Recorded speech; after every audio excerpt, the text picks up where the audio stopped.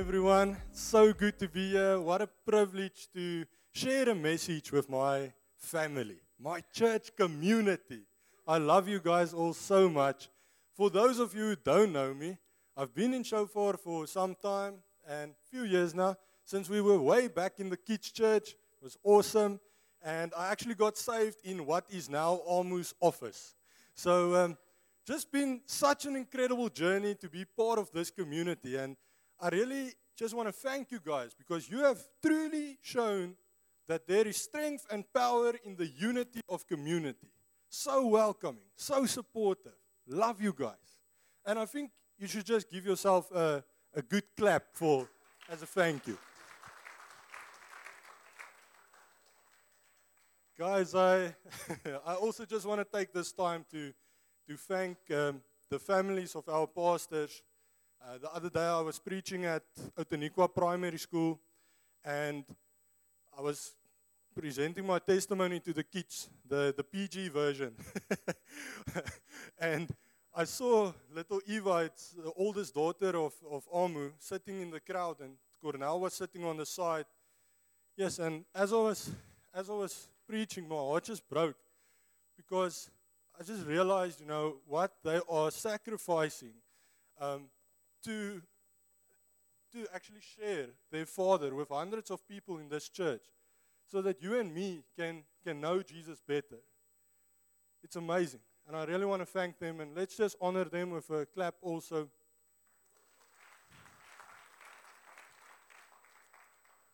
So guys, okay, maybe I should start with this. Right? If you haven't had Bible school from me yet, my English speaking skills is about as good as my motorcycle driving skills, right? Not too great.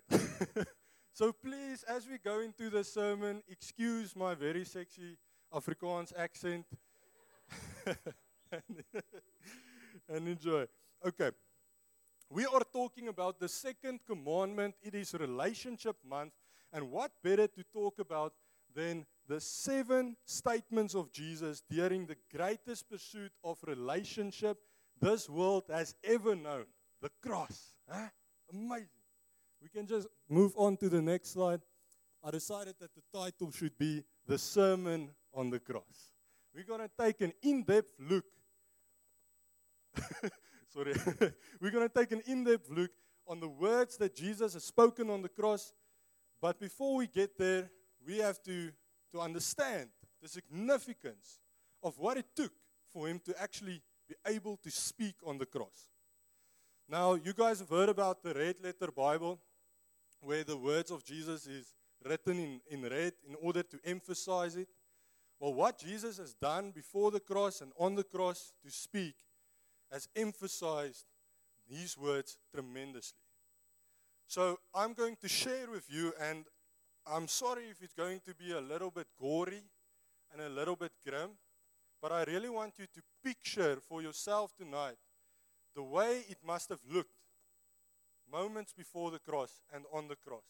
I'm challenging you to open up your eyes, to open up your mind, to think about what that meant. Because oftentimes we explore the cross, we hear this story 1,000 times, right? And we sort of just brush over what is actually happening. And in theological circles, we have a common term that says the work and words of Jesus on the cross. And we focus a lot on the work of Jesus on the cross. But we spend little time thinking about what Jesus said and what he had to do to actually say those words. So let's explore. I'm going to give you a 24-hour background to the cross, right? We're starting off in Matthew 26, verse 67. These are now the Jewish leaders. They spat in his face and struck him with their fists. Others slapped him. Guys, these are grown men slapping Jesus, punching him with their fists. If you have a previous life, then you might know that getting punched in the face, it hurts. You don't look the same afterwards, right? John 19, verse 1 to 3. Now, these Jewish leaders took Jesus to Pilate. Then Pilate sent him to Herod. Herod mocked him, send him back to Pilate, and this is where we are now. Then Pilate took Jesus and had him flogged, right? Scourged is the technical term. Now, we read that, we're like, ja, hy het hom bietjie pak gegee. He had him whipped a little bit. That's sort of what's going on in our minds, in our context today. The scourge was one of the most horrific and most feared weapons of the day. In Jesus' time, people would rather kill themselves than to submit themselves to a scourging. And some of you might know, but the whip, it was a whip, a scourge was a whip with 7 leather strips. And at the end of these strips would be anything from lead balls to sharp bones to shards of pot and clay and glass and whatever they could find that would create tremendous damage, right? And an early Roman soldier actually wrote about the scourge, and he said it's one of the most horrific things that he has ever witnessed. Back in that day, they knew war, right? He saw a lot of bad things. He said, I'm not giving the PG version. He said that at first, 2 men would stand on either side with the prisoner bent over a rock. And simultaneously, they would mercilessly beat this prisoner. And it would start off by first tearing off the skin and then working its way through the muscles, through the flesh, carving through the veins. You would have experienced a tremendous loss of blood. And Jewish tradition said that flogging was a maximum of 40. Like, you were not able to flog someone more than 40 times, otherwise they would die. That was the Jewish tradition. So we often think in church, yeah, Jesus was flogged 40 times. That's not true. Who was flogging Jesus? It was Roman soldiers. They didn't care about the Jewish traditions or the Jewish laws. In fact, I think they would have gone out of their way to do it more. So we know that at least Jesus was flogged 40 times, but possibly a lot more. And this Roman soldier also said that they would stop once they see the bone. They would tear off, completely beat off the back of this prisoner, of Jesus, to the bone. It's intense, guys. We read over these things and we don't really realize what's happening. The soldiers twisted together a crown of thorns and put it on. In the Greek, it's like with force. Placed it on with force, pressing it into the skull and the skin of Jesus. A cohort is a 10% of a legion, so 600 soldiers, clothed him in a purple robe and went up to him again and again, saying, "Hail, King of the Jews." So they would continuously mock him. 600 men. And they slapped him in the face. Slapped him in the face. Now, let's say 100 of these Roman soldiers, hardened, battle-hardened, tough, huge, strong guys. At least 100 of that 600 must have slapped Jesus. Can you imagine the damage that would have done to our king? It's terrible. We read there in Mark 15, verse 20 to 23. And when they had mocked him, they stripped him of the purple cloak and put his own clothes on. And they led him out to crucify him. And they compelled the passerby, Simon of Cyrene, who was coming in from the country, the father of Alexander and Rufus, to carry his cross. And they brought him to the place called Golgotha, which means place of the skull. It's a place where they often did executions. And they offered him wine mixed with myrrh. And he did not take it. Now, that myrrh is like a plant that they would mix with wine in order to create like a painkiller medicine, right? That's highly significant. That last, just go back again, that last verse or sentence. And they offered him wine mixed with myrrh, but he did not take it. Remember that as we move on, okay? So, this is before the cross, right? Isaiah said this, but many were amazed when they saw him. His face was so disfigured, he seemed hardly human. And from his appearance, one would scarcely know he was a man. This is a prophecy of Jesus. This is what he would have looked like. Not unrecognizable as Jesus, unrecognizable as a human being. That is the state that he is in, even before the cross. Before the cross. Right? Now, on the cross, the science. I probably cried 5 times while preparing this sermon. It was truly terrifying. It was the saddest thing I've ever done, probably, to prepare for, you know. The cross today, guys, we see the cross everywhere. We see it on jewelry, we see it on earrings, we see it in our churches, we see it even in the houses of atheists, you see a cross. It's so common. And it's become a symbol of love, of light, of freedom, of hope, right? And we thank God that he took that original symbol of death, humiliation, torment, suffering, pain, and he turned it into this beautiful symbol we have today. We thank God for that.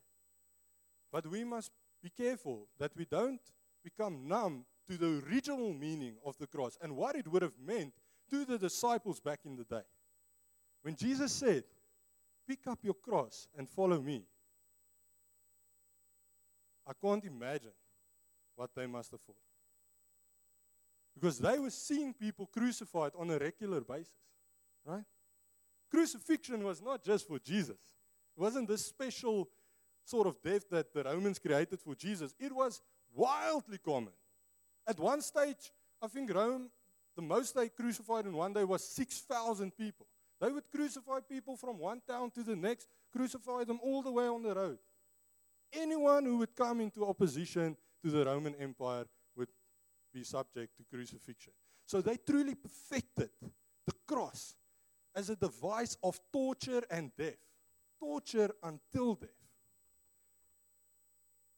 Now, guys, we're almost done with the grim bits. But what would have happened at this cross in chronological order is they would have laid Jesus on this cross. They would nail him through the hands or the wrists. They would hoist him up with ropes into a hole. And immediately, once he becomes vertical, he would drop. And both of his shoulders would dislocate. Immediately. Then they would go and they would nail his feet to the cross. And it was impossible for him to take a breath in that hanging position. Which means that he would have had to torture himself with this torn to the bone back. He would have had to grit that up as he presses up to take a breath, to speak these words that I'm telling you today, that we're going to discuss today. Do you understand what he had to go through to say these things? You guys with me? I'm sorry for the gory stuff, but I just want us to understand what is happening here, what he's going through with each time he's saying something. We're going to go straight to the first statement that Jesus made. First statement is a statement of forgiveness. Luke 23, verse 34. And Jesus said, remember, with a tortured breath, Father, forgive them, for they know not what they do. Yes, guys. These people just put him in this place. They were mocking him. They were slapping him, beating him around. Just put him on this cross. And the first thing he did was torture himself. Torture himself to ask for their forgiveness. How great is our God? What Jesus modeled here is the importance of forgiveness. He did not just forgive. Today in church, I really respect the grace period we give people to forgive one another. But that is not what Jesus modeled. Jesus modeled immediate release, immediate forgiveness. He showed that whatever you have to do, forgive that person. Even if you have to torture yourself, forgive that person. That is the importance of forgiveness. So I want you guys to really go home today and just go check. Is there someone that I need to forgive? And then relentlessly pursue whatever you have to forgive that person.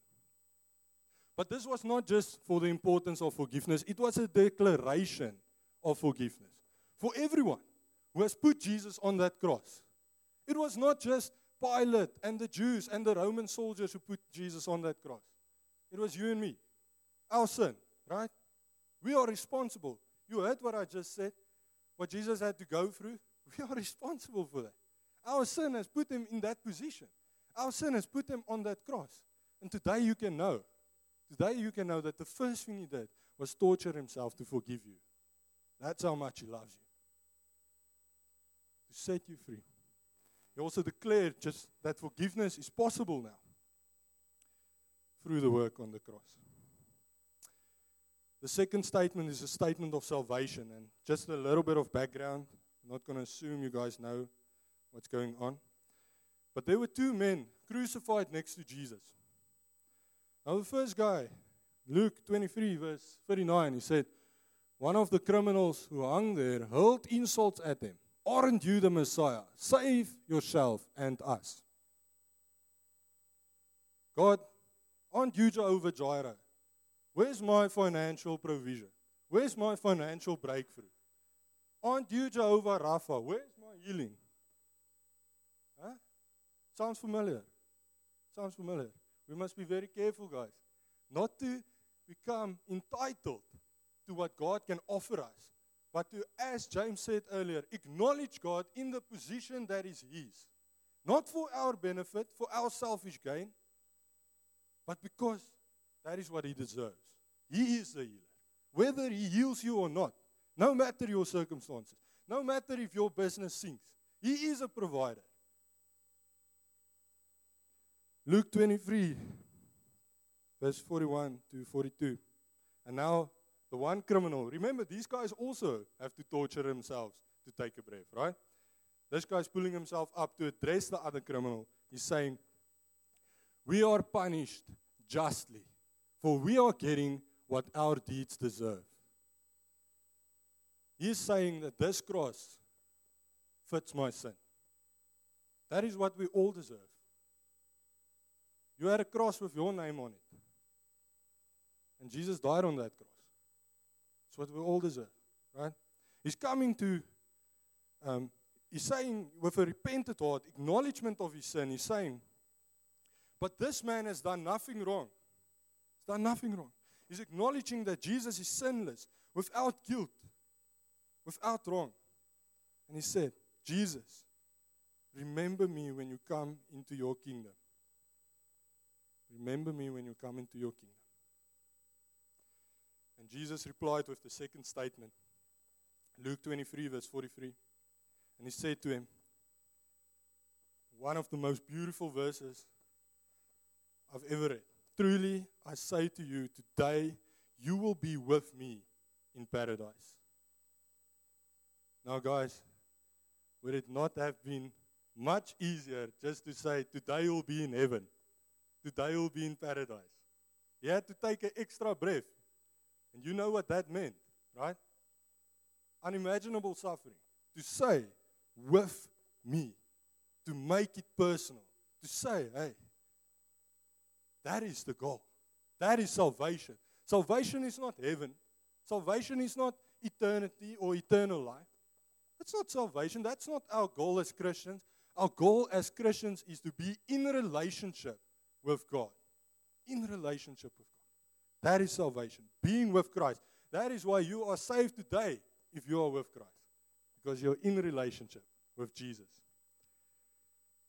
John 17 verse 3. Now this is eternal life. That they know you personally. Not what other people have said about you. Not what you think. But know you. Walk with you. The only true God and Jesus Christ whom you have sent. Getting to the third statement.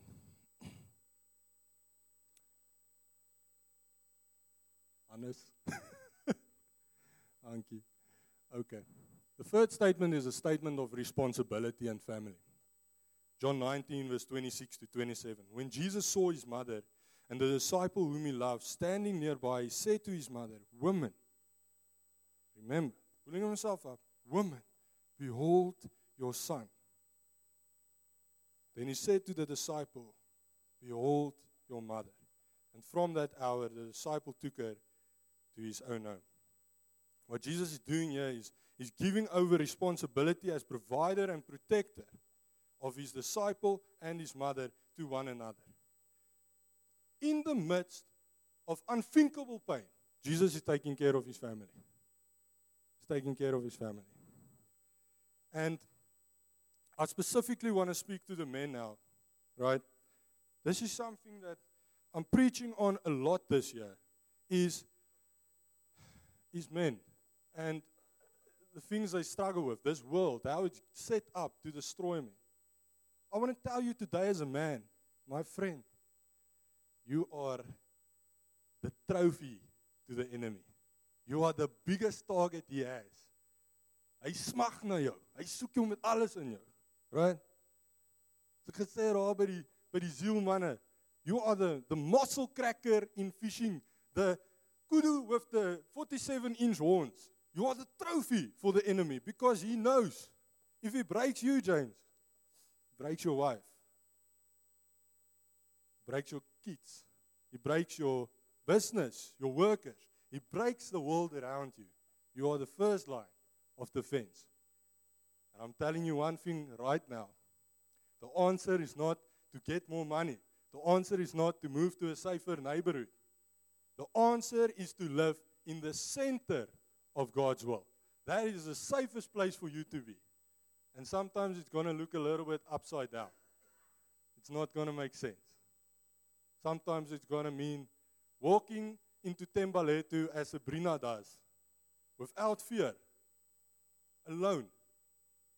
I went with her and one day I asked, "Yes, aren't you afraid?" She said, "No, I'm in the will of God. I'm covered by God. Safest place to be. No matter what's happening next, whether she lives or dies, she's in God's will. Safest place to be." And I want you to understand that you are a target because you are a threat to the enemy, right? You can cause some serious damage to the kingdom of the enemy as a man. And from this position, you have been given a responsibility to take care of your family also as a man. The Bible says in 1 Timothy 5 verse 8, it says, if you do not provide, you are worse than an unbeliever. You are worse than an unbeliever. If you do not provide for your family, you are worse than an unbeliever. Who here just thought about finances right now? Right. Not gonna put you on the spot. But that's where we tend to go. Provision is more than finances, guys. It's spiritual, it's physical, it's emotional. It's physical. Give that kid a hug, man. Come on. Lead your wife. Don't be that guy whose wife has to track him to church. Don't be that guy whose wife has to say, "Ag asseblief, Bokkie, let us just read this one chapter in the Bible." I know I'm speaking to you guys here. I know there's people here. Okay? Take responsibility for the spiritual life of yourself and also your family. Take responsibility of the emotional life of your family. Provide. Okay, let's go into the fourth statement. Right, now guys, we're going to go a little bit into the Bible. It's going to be a little bit more theological. So I put this one in for Tanya Henriette there at the back. Test me, Tanya, ne? Test me.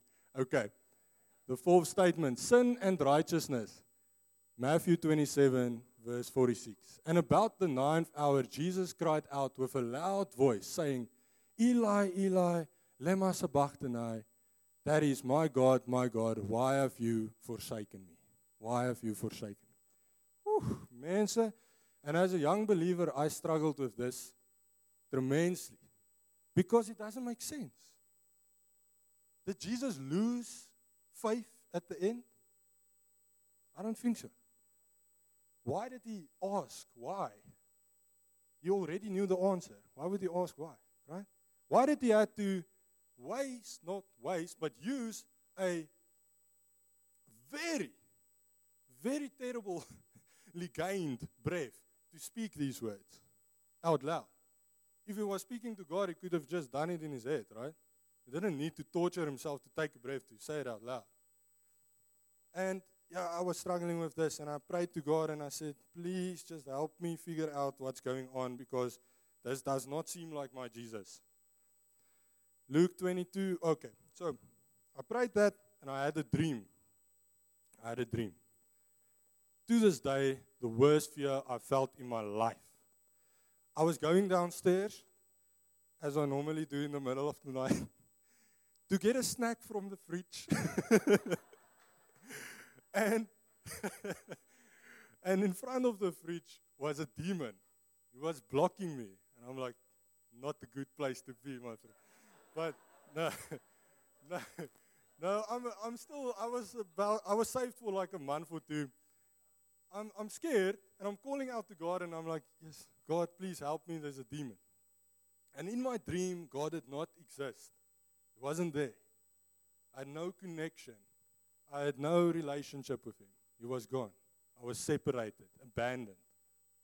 And I woke up in a pool of sweat, shivering, guys. Like, I think I was, 21 years old. I was scared like a 5-year-old boy.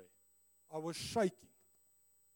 Not because I had to face the demon by myself, but because I was out of relationship with God. I was abandoned. God did not exist. That did not exist. And I read Luke 22, verse 44, and this is where Jesus is in the Garden of Gethsemane, right? And he's now praying to God. He's saying, please take this cup from me. But yet not my will be done, but your will be done. Showing us the importance of making every sacrifice to remain in the will of God. Then he said this, and being in anguish, he prayed more earnestly, and his sweat was like drops of blood falling to the ground. And I researched that, and it turns out it's a condition where when you experience heavy fear and stress, your sweat turns into blood, right? It's like a legit medical condition. And I'm like, now I'm even more confused, because my Jesus doesn't fear. He's the guy saying, shut up to the storm, and then tuning the disciples because they are fearful. How can he now be in this position?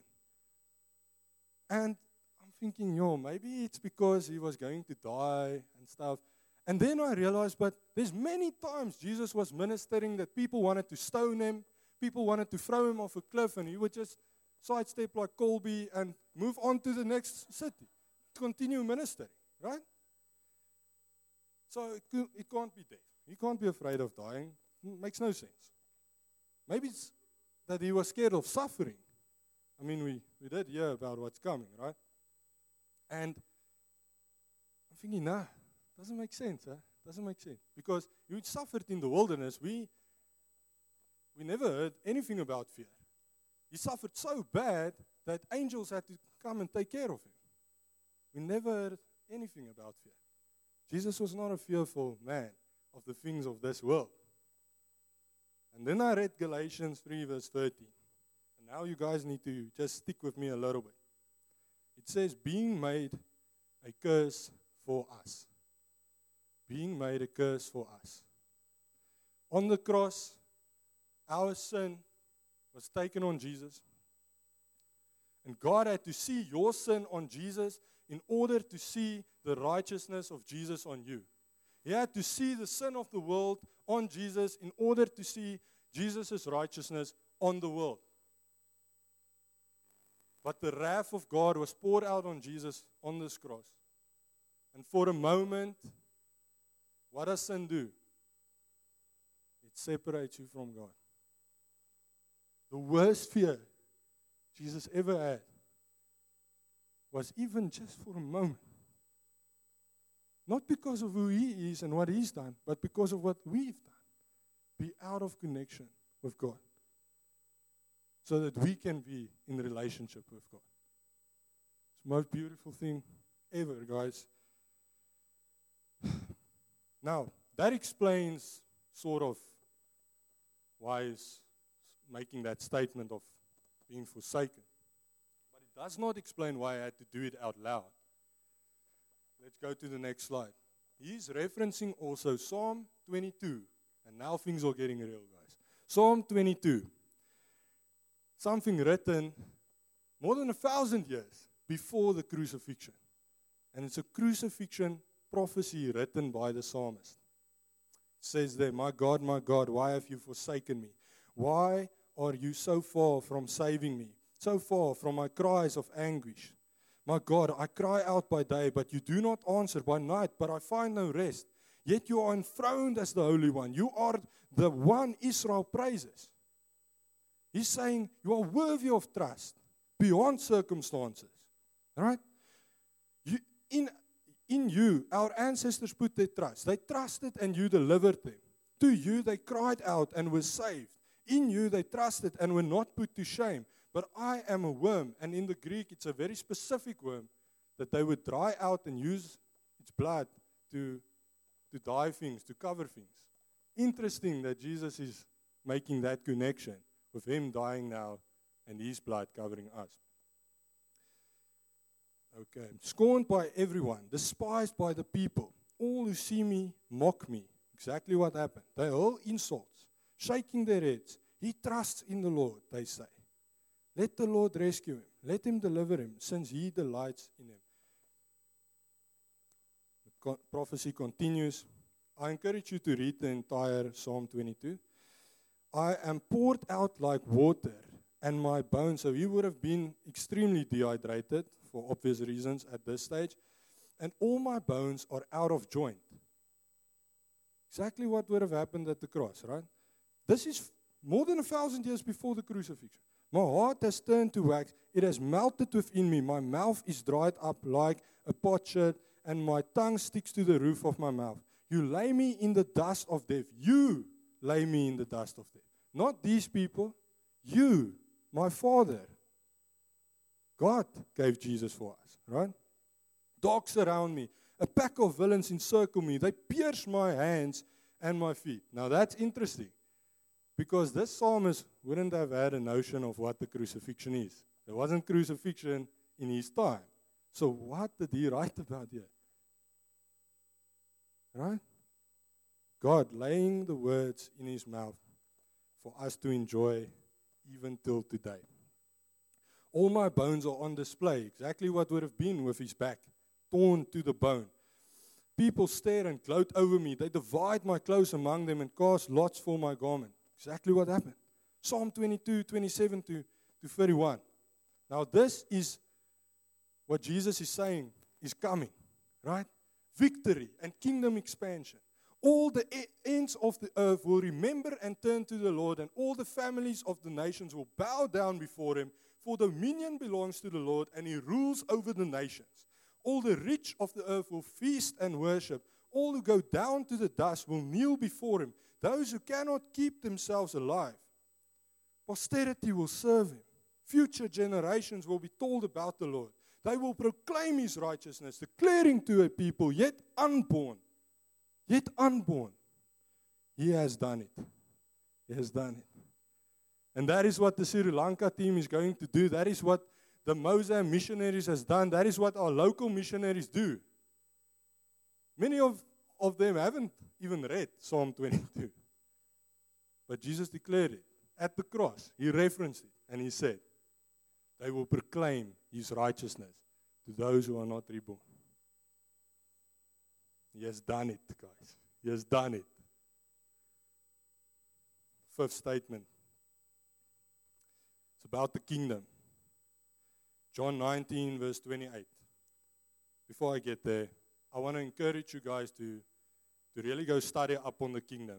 It is one of the most important topics for us to understand as Christians. And not to condemn you, but if I were to ask many of you here tonight what the kingdom of God is, very few of you would be able to answer me. It is our priority as Christians to seek the kingdom. But many of us don't know what the kingdom is. You're looking for something you don't know what you're looking for. John 19, verse 28. Jesus pulls himself up, tortures himself to say this. After this, Jesus, knowing that all was now finished, said, I first. Right? Now remember in the beginning when I said, remember this verse? Right? They offered him wine mixed with myrrh, and he declined. Né? And many theologians say, no, it's because he wanted to feel the pain. He had to feel the pain for us. Right? That's not true. He just had to die with our sin. Okay? That's all to it. But he declined because of Matthew 26, verse 29. Kom ons gaan aan. I tell you, I will not drink again of this fruit of the vine until that day when I drink it new with you in my Father's kingdom. Until that day when I drink it new with you in my Father's kingdom. And in the sixth statement, let's continue. John 19, verse 30. When Jesus had received the sour wine, it is a fruit of the vine, he said, it is finished.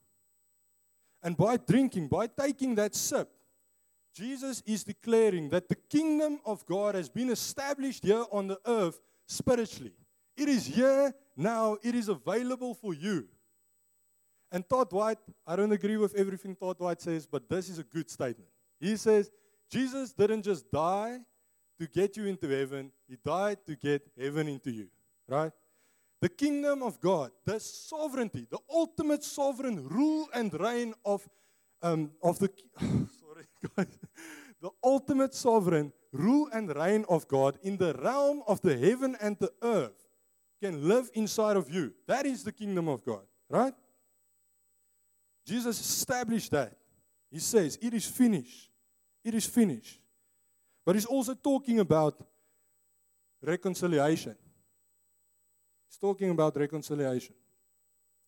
This kingdom of God, this sovereign rule and reign of God can work through us, it can work in us, it can work for our good. Right? And I see many Christians, young Christians, with strife. And I was also like that. Sometimes I'm still like that. You know, I've been sinning so much that I really can't sin no more. I just need to get a grip of my life. You are not called, right, to take responsibility of your sanctification. That is God's job. You are called to take responsibility of your relationship with Jesus. If you walk with Jesus, the sanctification process will go on. Don't strive. Don't do it in your own power. You failed the first time. You're not going to make it the second time. So, it is finished, guys.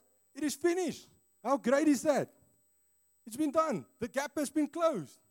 Relationship is possible. Right? Don't strive. Lekker. The sixth statement. The final statement of Jesus. Spirit surrender. Luke 23, verse 46. Then Jesus, calling out with a loud voice, said, Father, into your hands I commit my spirit. And having said this, he breathed his last. And once again, Jesus is referencing a prayer in the Psalms. Into your hand I commit my spirit. Torturing himself to say this out loud. Showing us that he dies in prayer. Let's go to the next slide. He died in prayer. He died in prayer. That is how our lives should look like. Live and die in relationship and connection with God. Right? Constantly seeking that relationship. But Jesus also saying, I commit my spirit into your hands. Just once again declared that our existence is not just physical, it is also spiritual. And death is not the end for us, it is the entry into eternity. Right? It is the beginning of a life, of an eternal life with Christ. How exciting is that, guys? How exciting is that? And, you know, I was faced with this about a week ago. This lady, she asked me, she said, she knew this woman loved Christ, and They were praying for her. She had a sickness, and they were praying for her. But, she was such a good daughter of Christ and kept on praying for her healing, and then she died. And how can that be? How can God be good if someone who loves Him so much, He allows that person to die? Doesn't make sense. We are all dying. Right?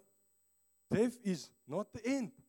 It is the ultimate healing for those who are Christians. It's the ultimate healing. They prayed for healing. And she received healing. Ultimately. She will never know sickness or unhappiness again. It's beautiful.